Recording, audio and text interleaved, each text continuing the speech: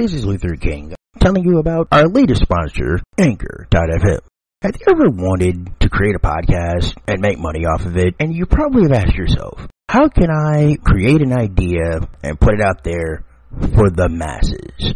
Well, I have an answer for you. Anchor.fm. Creation tools? Got 'em. Best four-letter word in the English language, free. You can create your own podcast with your software, your phone, or computer from anywhere in the world. And it also distributes the podcast in every podcast directory, Spotify, Apple Podcasts, and many more. So if you like what you hear, you're thinking, podcast? How can I make money? Is this free?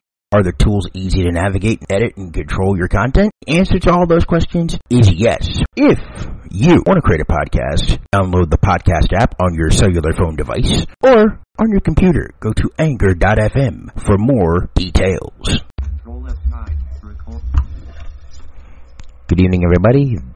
Even though today is January 15, this is the post game for January 14.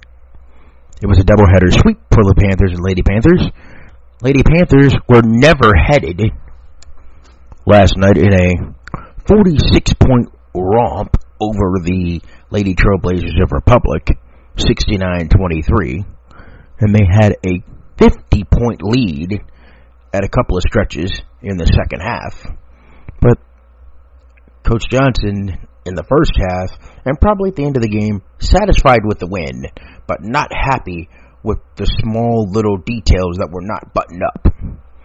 Did okay at the charity stripe, had some frivolous unforced turnovers.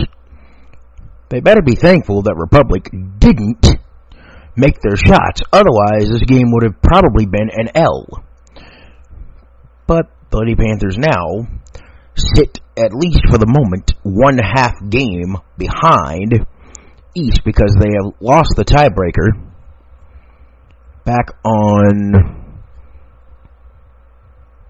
January the 10th at East Nashville, where they lost a heartbreaker 57-56, and they'll have the rematch in February on Maplewood's home floor.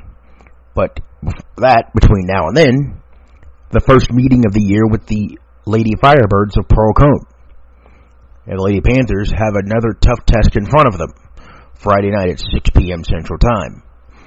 For the Maplewood Panthers, trailed 19-10 in the second quarter, and then from that point forward for the remainder of the half, they outscored the Trailblazers of Republic by a final count in the first half of 22-3 from being down 9 to up 10 at the intermission.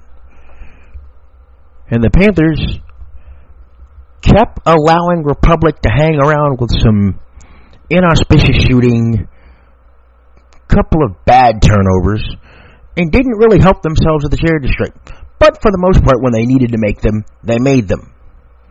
And the Panthers had a few guys that were getting close to having the end of the night, but luckily none of them fouled out.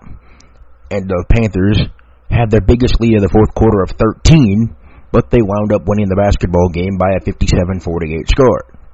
And they also are sitting at 4-1, a half game behind East Nashville as well, after losing their game against East Nashville on their home floor also on the 10th of January. No game on that Saturday on the 11th because the gym sprang a leak because of that huge rainstorm that came through on Saturday. And that game will not be made up on the schedule. So what's next, you ask, for the Panthers and Lady Panthers? Another locally flavored rivalry against the Firebirds and Lady Firebirds of Pearl Cone. Ladies will tip at 6. Boys will tip at 7:30, give or take a few minutes. For the Panthers Sports Network, Luther King reporting.